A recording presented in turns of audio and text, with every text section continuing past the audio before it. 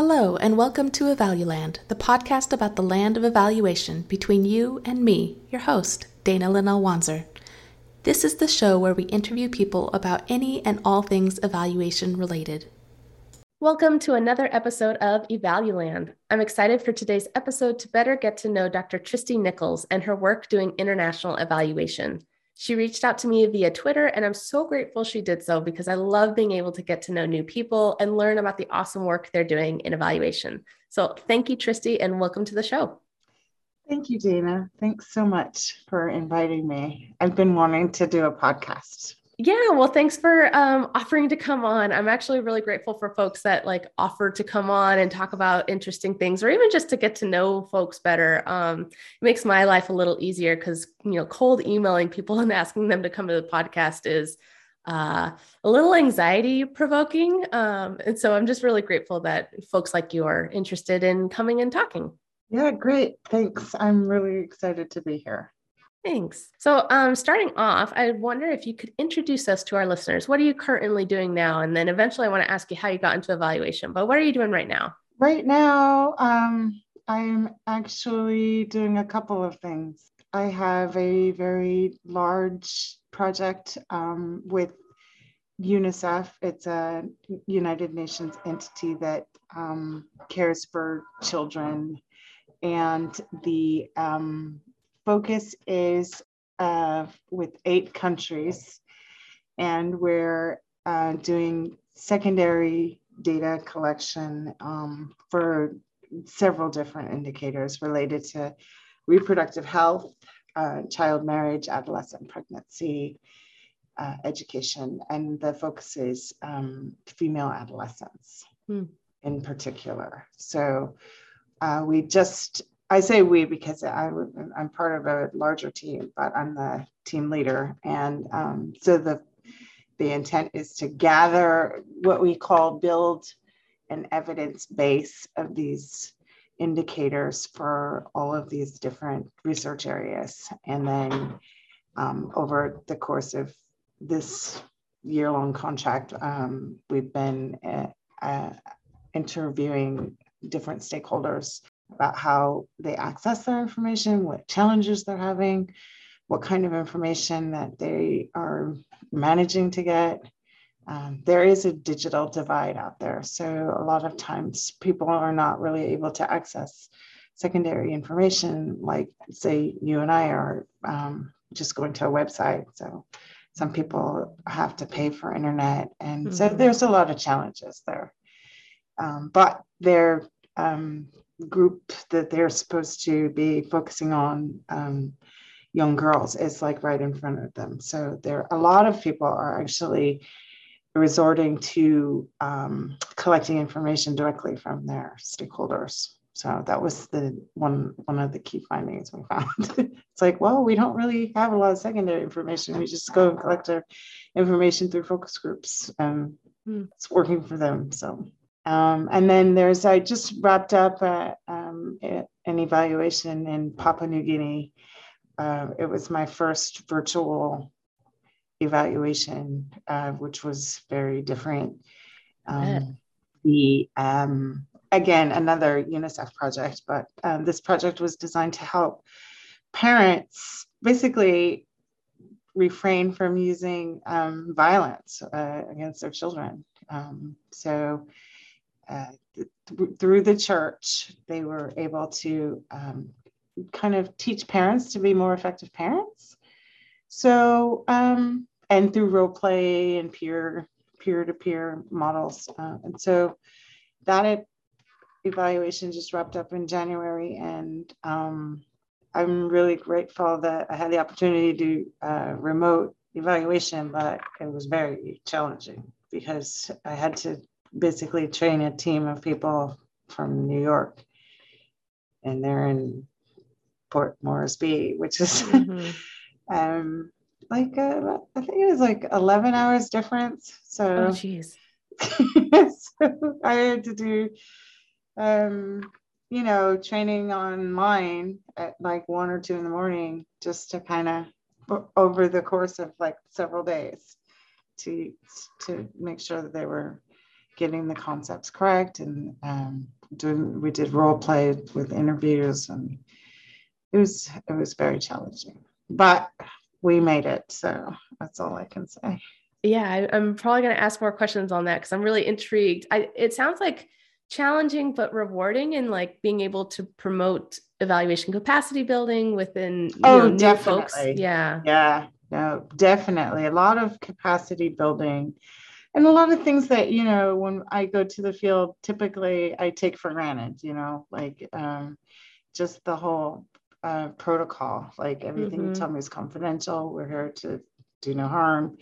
And you explain about the program and why their opinions matter and why it's important.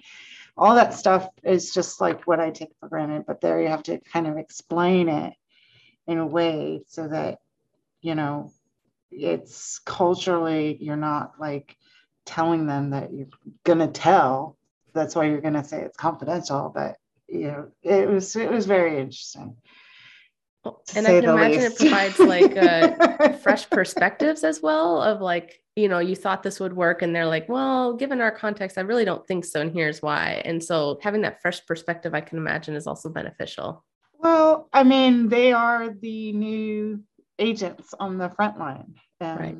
I wrote about this as a possible AEA, American Evaluation Association proposal. Like, this is the new frontier. Like it's not just about strengthening capacity, but the new agent on the front line is this capacitated evaluator who may not have like all the tools that you have, but you're kind of teaching them and helping to navigate them from behind. So it was very interesting. And then the actual person who's being interviewed doesn't feel that disconnect, like say a woman from New York.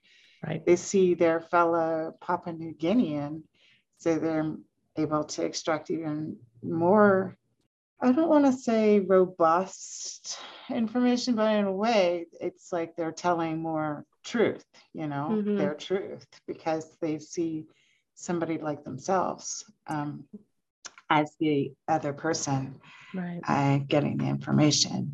So that had some strengths and then some weaknesses, but it was definitely a challenge. Yeah. Well, all of evaluation during the pandemic has been quite a challenge, has it not? It has. I mean, I am not necessarily, I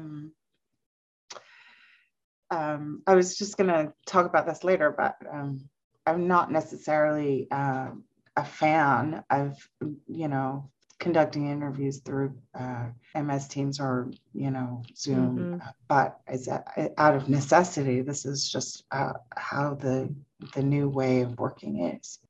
But I eventually fell into evaluation. I wasn't always an evaluator. I initially started overseas as a planner. I was more the one person who was kind of drumming up the business and writing proposals and developing these programs and projects and activities for other people to implement. But I was the one who would like bring all the contextual analysis together, and then based on what you had there, what you could feasibly do within the timelines. And I had been doing it for a while and I was getting really good at it. But then at the end, I think I just kind of snapped out of it and said, what is all this going to really accomplish? I was like trying to really find the meaning there. And then I was at the time working for CARE International in Angola and Zambia and Somalia. And then I think once I got to Somalia, I was just like, I need something more. And then I needed a break too, because Somalia was quite dangerous at the time. The American troops had just left, and this was during the mid-90s, but I had a little situation where it was not necessarily a good situation. And then I just said, there's got to be another way to enjoy being overseas without taking your life in your hands. So that's when I went back to school, and I went to Cornell University. And then they had a program back then that was specifically geared for evaluation. So had you known about evaluation, or how did you learn about evaluation through your work? Well, I mean, in the international world, evaluators are like,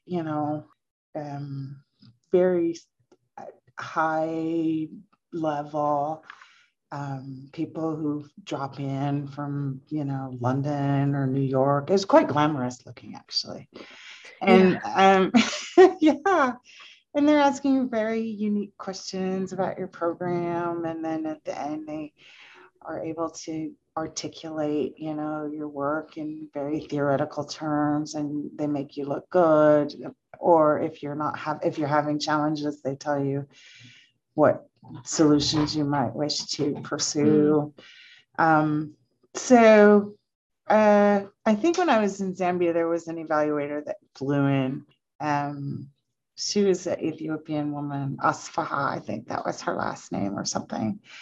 And she was just like all glamorous, the heels and the Ethiopian traditional dress. And she was able to like get down to business right away, and everybody was on their toes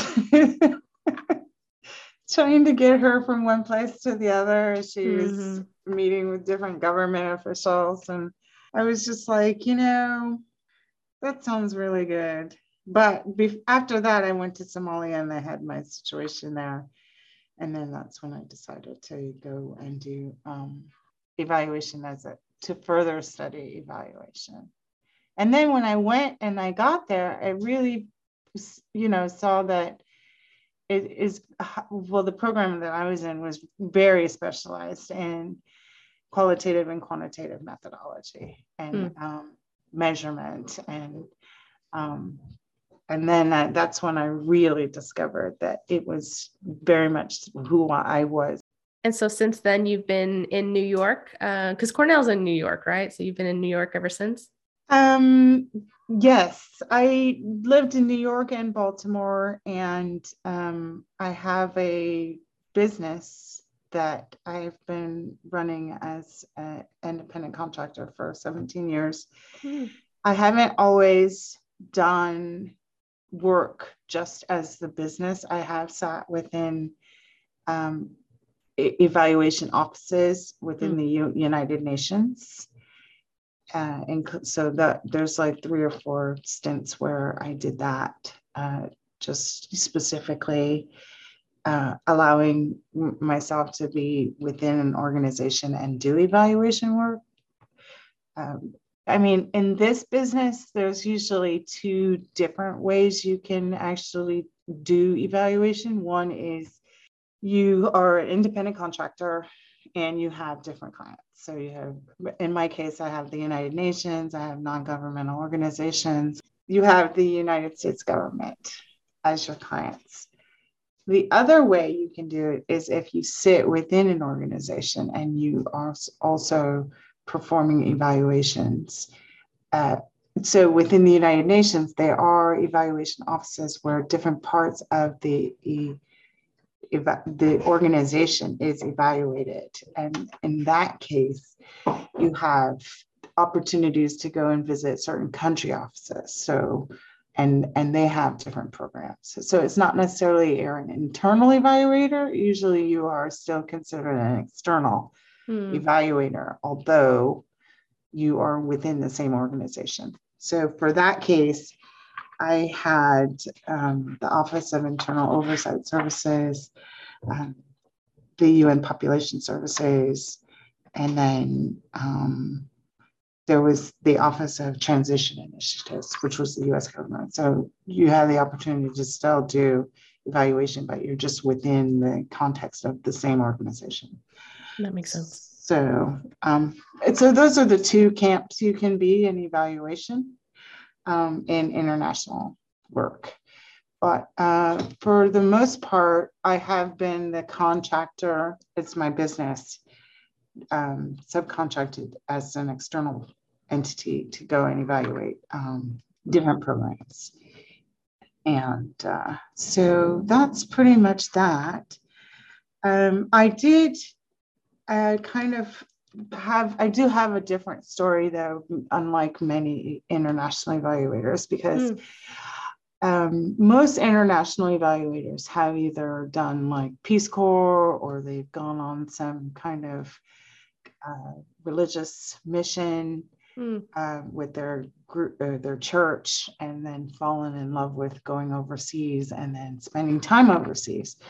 So I didn't have any of those routes. I was actually born into this world of international work because my mom worked for a non-governmental organization. Oh, very cool. And so when I was like 13, she took me to this African country and said, just, we're going to be living here. And then she was a product of the 60s.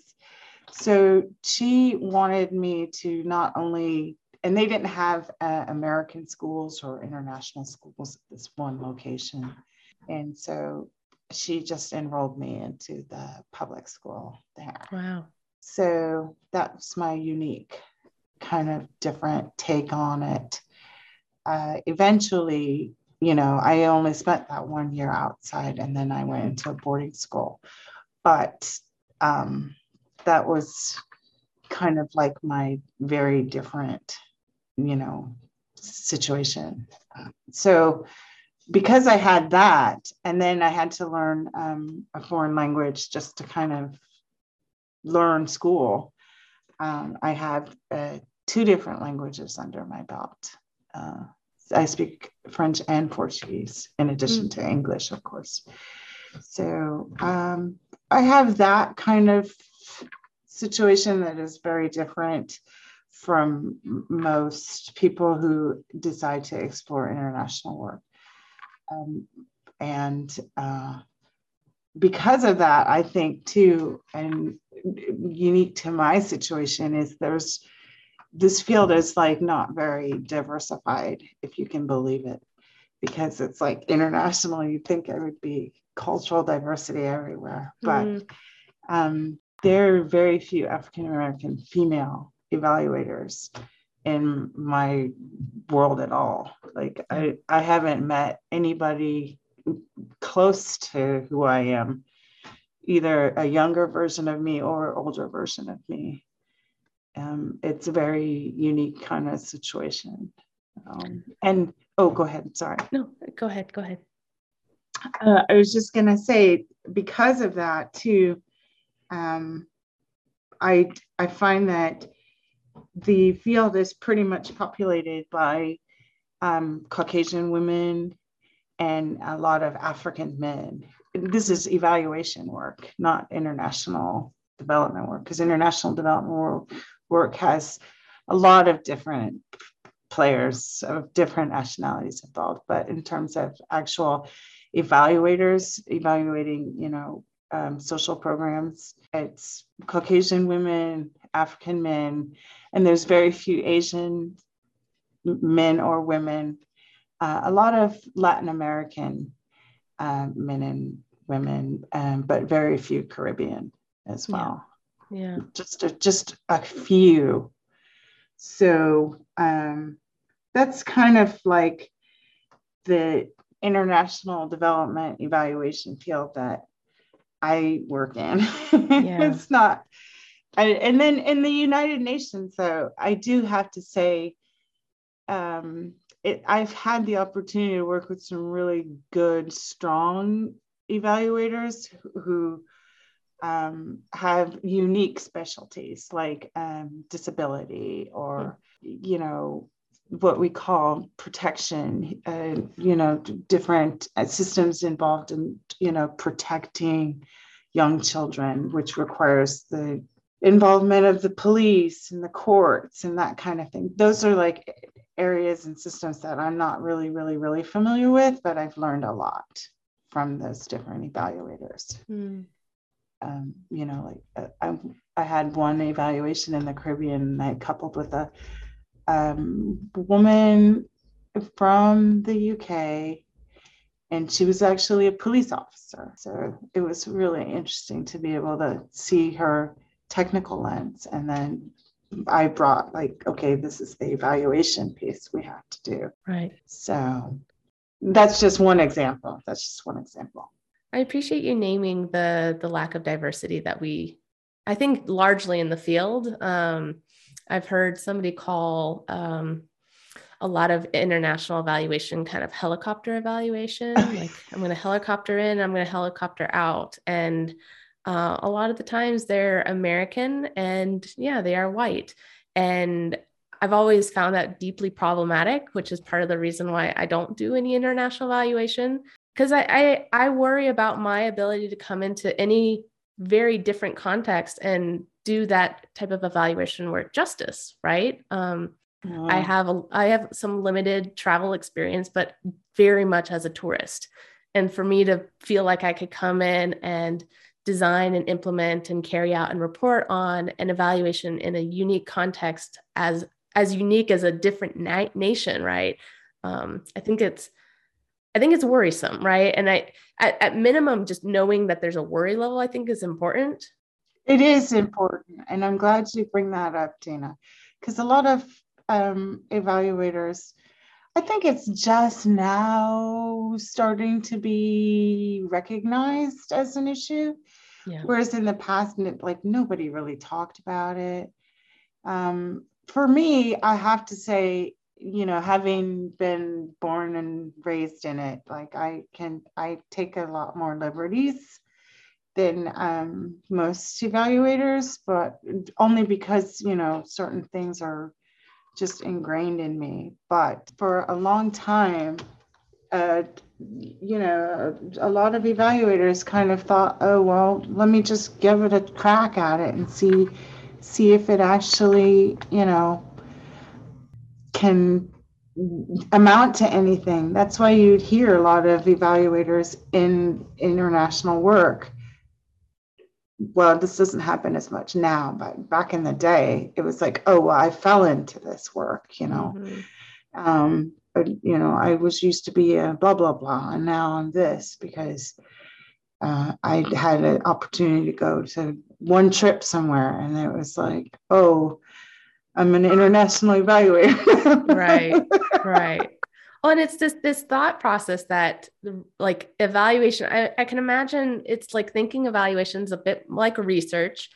And if we think of research as being very, especially like a post-positivistic perspective, that the context doesn't really matter, then you don't think critically about how you do this work in other contexts, right? If you think of it as being this acontextual, research is research, evaluation is evaluation, no matter when or where or how or who is doing it, then of course you're going to be like, well, I could go to Papua New Guinea and I could go conduct an evaluation, no problem. But once you realize that,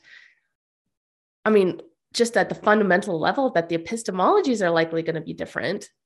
And then for you to try to come in and just say, well, this is how evaluation is done. It's like, it's not going to fly. Yeah. It's really interesting. I'm so glad you brought that up, because a lot of time people just kind of gloss over the cross-cultural element. And I find that a lot to be, especially in the case of US government funded evaluations, overseas, of course, and then the focus is a lot on, were the funds actually administered correctly, which Exactly. is accountability is very, very, very strong in all international work, because it's always a lot of money at stake, unfortunately, not like millions, but certainly hundreds of thousands. Right. Most international programs that I evaluate are over 2 million or 5 million or sometimes 10 million. And that's still a lot of money, especially over the course of several years. However, there's always the cultural element that happens to be the elephant in the room, and it's not necessarily addressed adequately. Yeah. In the UN, however, it's the accountability piece that's the elephant in the room that's really not addressed adequately, because a lot of things are just ineffectively done, or if they've, because things are starting late, or not that there's fraud or anything, it's just money, it's always spent at a very slower pace because the cultural element is taken in and embraced, and a lot of times the program management is at the mercy of some personality person, rather than his or her technical capacities. So, and it's always very, very political too. Yeah. Oh yeah. So you have it's just a delicate dance for each different area that you choose to do evaluation work.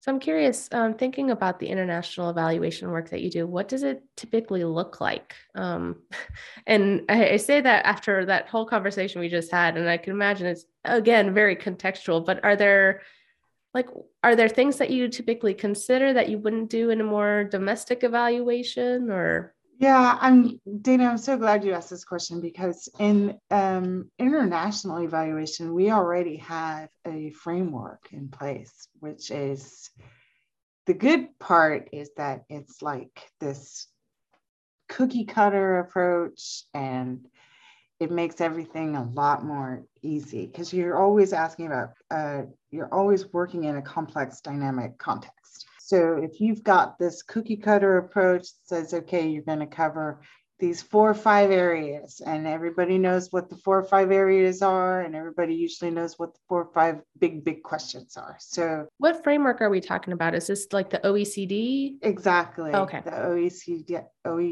DAC, which is the development assistance kind of framework. So you've got your relevance, effectiveness, efficiency, sustainability, impact, and it's always those same areas. The drawback is that a lot of clients just kind of use that as like their knee-jerk kind of framework, and then they just have no self-control over the number of questions that they actually try to want. Because that's a lot to answer in one evaluation.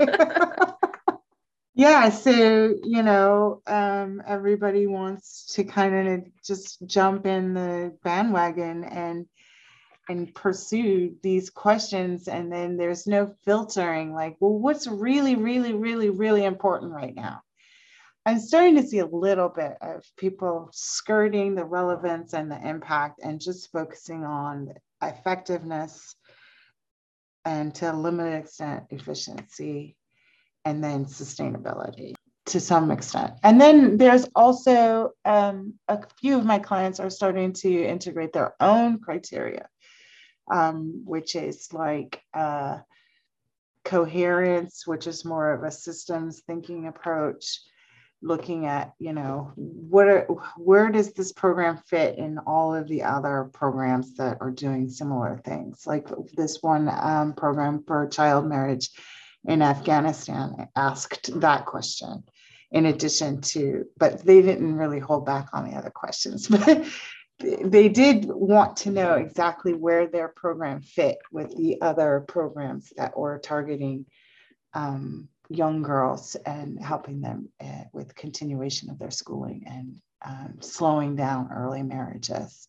So you have a little bit of that, and some of other UNICEF clients are also doing something called Gender, Human Rights, and Equity. Perhaps you've heard of that, where you're looking at gender and human rights, the extent to which, the program is facilitating access to justice, and then equity, looking more into how to assist or stay focused on helping those really vulnerable groups to access certain services like women, young girls and boys, disabled people, and disability would then be like broken down, not just like that general disability, but, hearing impaired, vision impaired, physical, mental. So you have a bit more of that kind of nuanced way. And then, of course, I was just listening to Patricia Rogers. She's also focusing on like where the program fits between the nexus of human and environmental systems. So that's also starting to come into the whole international evaluation criteria that some people are doing. So in addition to that, I tend to use utilization focused evaluation because I like to make sure that the client can actually use it, not just say to their donor, check, we got the evaluation done, now give us the next tranche, but actually, what came out of the evaluation, maybe we should try and use this new learning, that happened, and maybe we should incorporate this into our next phase, something like that. And of course, I use theory of change because that helps to better articulate the effects of the program. And I always use mixed methods. I don't think I've ever used a singular method in any of my evaluations. I love qualitative data collection analysis. So that's just part of my work. And then I also use the feminist lens and then the equity lens. So that's just my own personal evaluation work that I tend to integrate into the evaluation process. Yeah, I appreciate that you're able to like name all these different approaches and frameworks that like you use in your work. I don't know if I'm curious if a lot of evaluators could like really pinpoint, like, these are the frameworks that I use in my evaluation on a regular basis. That being said, I also know a lot of evaluators who very much pick the approach given the evaluations, like, oh, this sounds like it needs the most significant change framework, an approach. And so they might do a little bit more cherry picking like that. But it's nice to like know how people are pulling all these different theories and approaches together, because I don't think one of them on its own is sufficient. Oh, I agree with you completely. I mean, that's just the way I do my work. Other evaluators may have different ways. It's just over time, though, as an independent evaluator, like what quality evaluation ought to look like. And not just to satisfy your client, but also to just do justice to the actual program. Like the program in Afghanistan for child marriage, that was a very delicate situation. I used a little bit of secondary information, but I knew from the get-go that I needed to get stories from people about, especially if you're going to look at, behavior change or attitudinal change about something so sensitive. And I knew from the beginning I was going to need, qualitative data. So I told the client, I was like, a lot of the questions they were planning on doing a randomized control trial anyway. And because it was Afghanistan, randomized control trial didn't work because there was like a lot of different assumptions that were being made about where data would be coming from in the first place. So they didn't even have the quantitative data that they really needed in order to do randomized control data. So they just said, oh, well, we can't do that. Let's just call in an evaluator to see what we can do, because we need to give the donor something. And then I told them, I said, okay, well, you have to know what you're getting into when you just say you want qualitative work. I think we need to have like a lot of more nuanced questions besides, did they change? You need to be like, what was it before, and how did they realize that they had changed, and what spurred the change, and who within the family would be like the one kind of facilitating the change. You can't expect like the girl to be the only agent of change. But that was the original theory of change, was like the girl is going to mature and she's going to take her own rights and she's going to realize her own situation. And I was like, that's not real. You have to look at the family, you have to look at the community, you have to look at how they actually introduced the topic. And, so of course we had like a very different evaluation frame after, and that's what it takes when you introduce the theory of change, mixed methods, feminist lens, equity focus lens. That's the kind of new evaluation that comes out of it.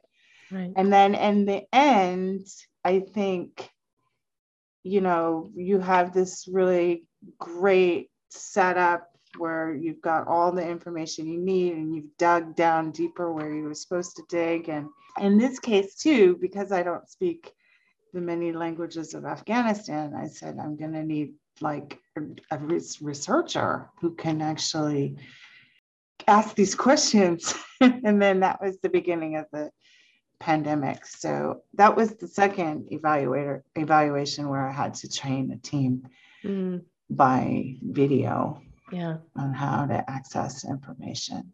But they were so much more, they had so much research experience, especially in the area of approaching girls about anything. So that made the work a lot easier. But I taught them the protocols to use and make people feel comfortable and sit down and really chit chat about how things have changed in your family and what spurred the change and where are you now. So the data was so rich and exciting, and it was one of the better evaluations. I'm quite proud of that evaluation. Oh, and during the pandemic too. That's wonderful. But I had the opportunity to go to Afghanistan too. So I went there first and then kind of took a look around. And then the client dropped the news that they originally wanted randomized control, but I was their second choice. I feel like that happens a lot. Like, oh, we were planning on doing this, and for whatever reason, it didn't work. So come save the day, please. Yeah, Mission Impossible. Yep.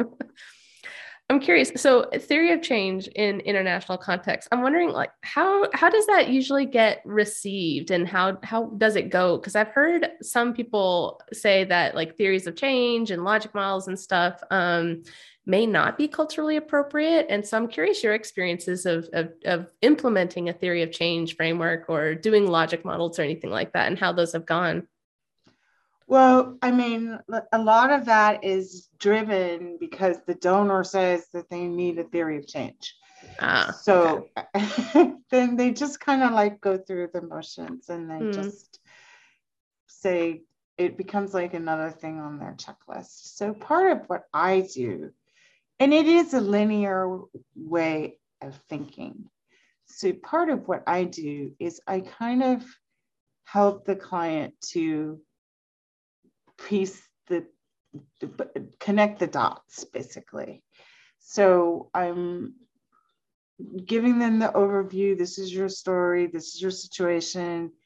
And then from there, I'm helping them to see how, because a lot of times there's so much description about like what we've done, how we've done it. We're great, we've done this and that, overcome all kinds of challenges, which is a fantastic story. But then you want to have to scratch a little deeper and say, okay, so how has this actually changed someone's situation that you're focusing on? So in that regard, I just kind of help them to connect the dots, because a lot of times what they already know needs to change because their donor says it needs to change, they are already familiar with, okay, well, this is where we say we have changed something. But then I always try and help them to kind of dig a little deeper. So was this what you were thinking was going to change? And is this really important? Was this something that was all along planned, or did you make any mistakes along the way? And hardly ever do I get an answer, yes, we're making mistakes. Because like I say, accountability is very, very high in the game. So there's really hardly any room for learning a lesson. Unfortunately, I'm probably one of the few international evaluators who would actually admit, there's very little room for learning a lesson. But then ultimately, in the end, people are very much accepting of, the final effect that has happened. I tend to also highlight the other things along the way that have changed, like people's awareness about certain things, and not just that their attitudes change, but they're actually opening up their minds to that and then other things too. Right. So that's always really a plus for me. And that's how I use theory of change tool in the evaluation. It also helps to simplify a lot of things because there are always a lot of things happening. So you want to keep the reader kind of focused in on like the main message, right? Which is critical, because otherwise, I think the people who write 100-page documents, God bless them for doing that, but it's like not accessible, exactly, except for other evaluators who are interested. But the people actually making financial decisions are like, show me the 2-pager and infographic, and then talk me through 15 minutes of it, and then that's it. That's all they need. So I try and make my reports 30 pages, and there's a lot of stuff that doesn't go in there. Right. Just like the main messages. But I find that the evaluation field might be evolving, if you will, to the 10-pager blah blah, and then the 2-pager infographic, and then everything else is like, in the annexes. I find that the evaluation field is evolving to that level. Yeah, or there's a separate technical report that has all the technical information that the clients typically don't really need, but it's nice to have it there. So it's like when that chime happens and like, oh, can you do this? It's like, well, it's in there. It's in the technical report. Here's where you can find that information. Right. But right. Yeah, having that in the main report is not helpful in any regard to anybody. So apart from that, I think in terms of for the future, like in addition to like the infographics and the 10-pagers and the 10 technical reports, I find that other tools that I'm trying to integrate now into my own work are the systems approach. It's like the new buzzword, like how can you integrate the systems thinking? Right. And Michael Quinn Patton just came up with that blue marble. Well, actually, it's a couple years now, but at least it's come to my attention. And there's another book out about transformational evaluation. I just read, like, I kind of think we're really on our own here in terms of charting our own path, because when I read that one, it's an ebook, but there's really no conclusive or consensually agreed definition of what constitutes transformational evaluation. So it's just a bunch of ideals and so-called very powerful slogans about the need to look beyond just the evaluand or the program or even the country, and look deeper and broader into, the environment and the social cultural context. In a way, I kind of feel like I've already been doing a lot of that. Just, especially when you look at cultural, practices. I kind of see a lot of that in general when I first see an evaluation. So, but I think there's more of a recognition now that those factors really play into the actual program implementation more than I ever thought before. So, but I'm still looking at ways to kind of use a wider lens to kind of examine something. And then also now I think I'm struggling though with actually having to articulate it and like put it in the report or put it in a persuasive way into the presentation at the end, or whatever you do to kind of like pull the client aside to say, this is what you need to focus on for the future, Are there any particular systems approaches, systems theories that you're using right now or that you're exploring? No, unfortunately, because I just like what I'm working on right now at this minute is it's a funding source within the United Nations. It was actually one of the first since 1946. It's very exciting. Wow. It's called the Regular Program for Technical Cooperation, or PTC.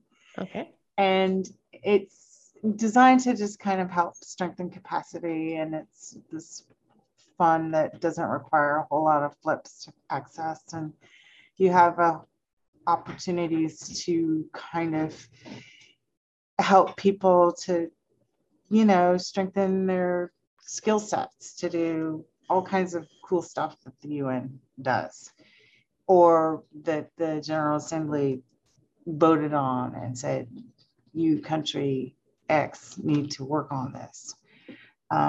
So this fund is kind of just there to help countries to receive through very minimal bureaucracy, which is a very big issue in the UN. And I am dying to put in a systems perspective here, because it's not just about the fund enabling this nimble kind of workings, and because it doesn't take very long to access the funds at all. But the overarching systems that need to be navigated in order for things to get done are just, that's like the big elephant in the room too. You've got politics at the country level, you've got politics at the department level, you've got overarching bureaucracy within the UN that kind of prevents things from moving very fast because there's so much accountability. You've got different actors involved who access the funds and use the funds to actually do things for countries. They have a lot of things happening. I mean, it would be a wonderful way to kind of summarize a little bit how it's not just this program that is the thing that needs to be looked at. It is so much influenced by so many other factors out there. So as soon as I finish talking to you, Dana, I'm going to get back on it. Very exciting. Oh, I like hearing what people are working on right this very moment. That does sound like a lot of fun. Oh, it did. I mean, I had a lot of calls, remote calls to different corners of the world. So that was unique and interesting. Plus, some of the actual activities that were funded were quite interesting as well. Like there's an international instrument for the rights of people with disability.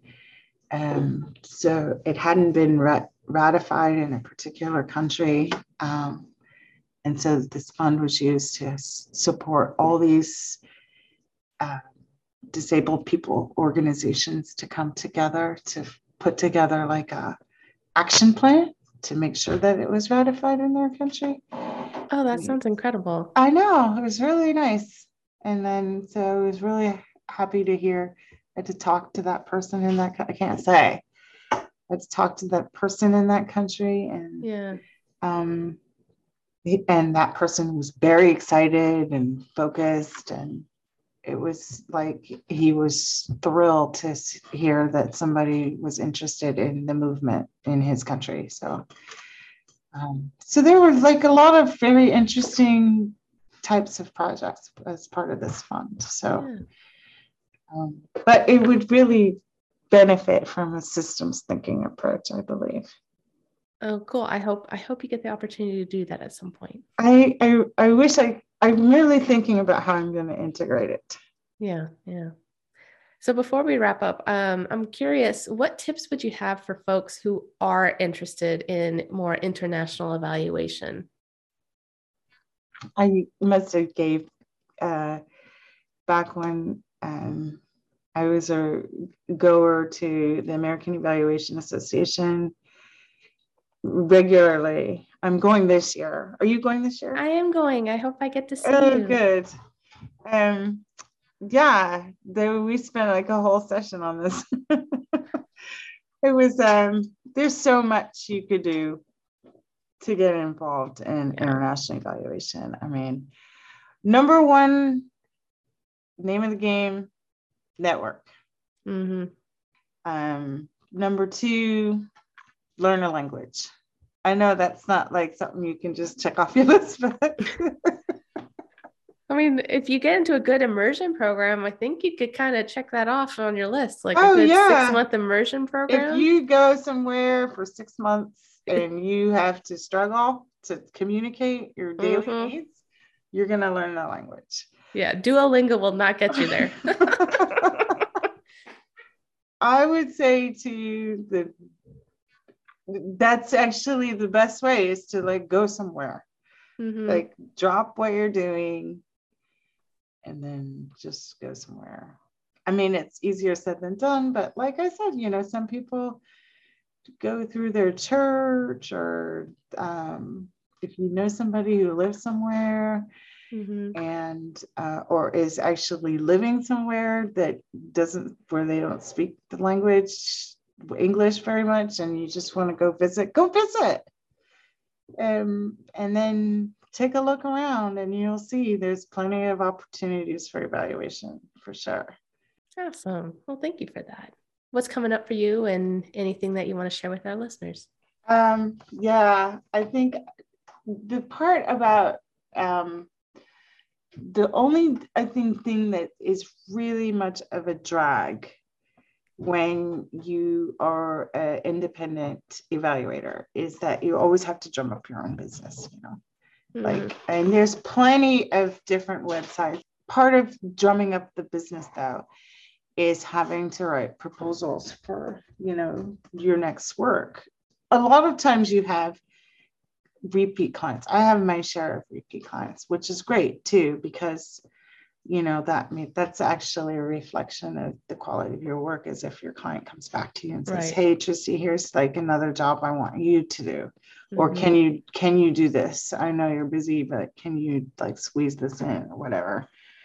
So the one thing that, and it's partially repeat, is Papua New Guinea has another evaluation opportunity. And so me and this other firm that I joined forces with we put in for the second evaluation. So this time, however, I insisted on traveling to Papua New Guinea because, like I said, it was a challenge before, but this time the scope of what they were actually asking for as well was quite expansive and would therefore require actually traveling there. So let's hope I get that. If I do, I get to stay for a while because it is really far. Yeah. Well, I'll have my fingers crossed for you. Oh, well, thank you. Thank you so much. So to wrap up, is there anything else that you would like to share with our listeners? No, I think that's it. I can definitely share with you those websites where you can get at least look at where opportunities are in the world. And it's not just the UN, it's UN, non-governmental organizations, and US government stuff is on a specific website. But I mean, the main thing is, though, it's really about networking. Yeah. Well, thank you so much, Tristy. I really enjoyed getting to know you and the work that you do. Very exciting work. Thanks so much, Dina. Thanks so much for this opportunity. Thank you. I hope you've enjoyed this podcast website at evaluland.fireside.fm and subscribe to get notified of new episodes and contact us with your questions, comments, or suggestions. Thank you so much for listening. Until next time, this has been Evaluland.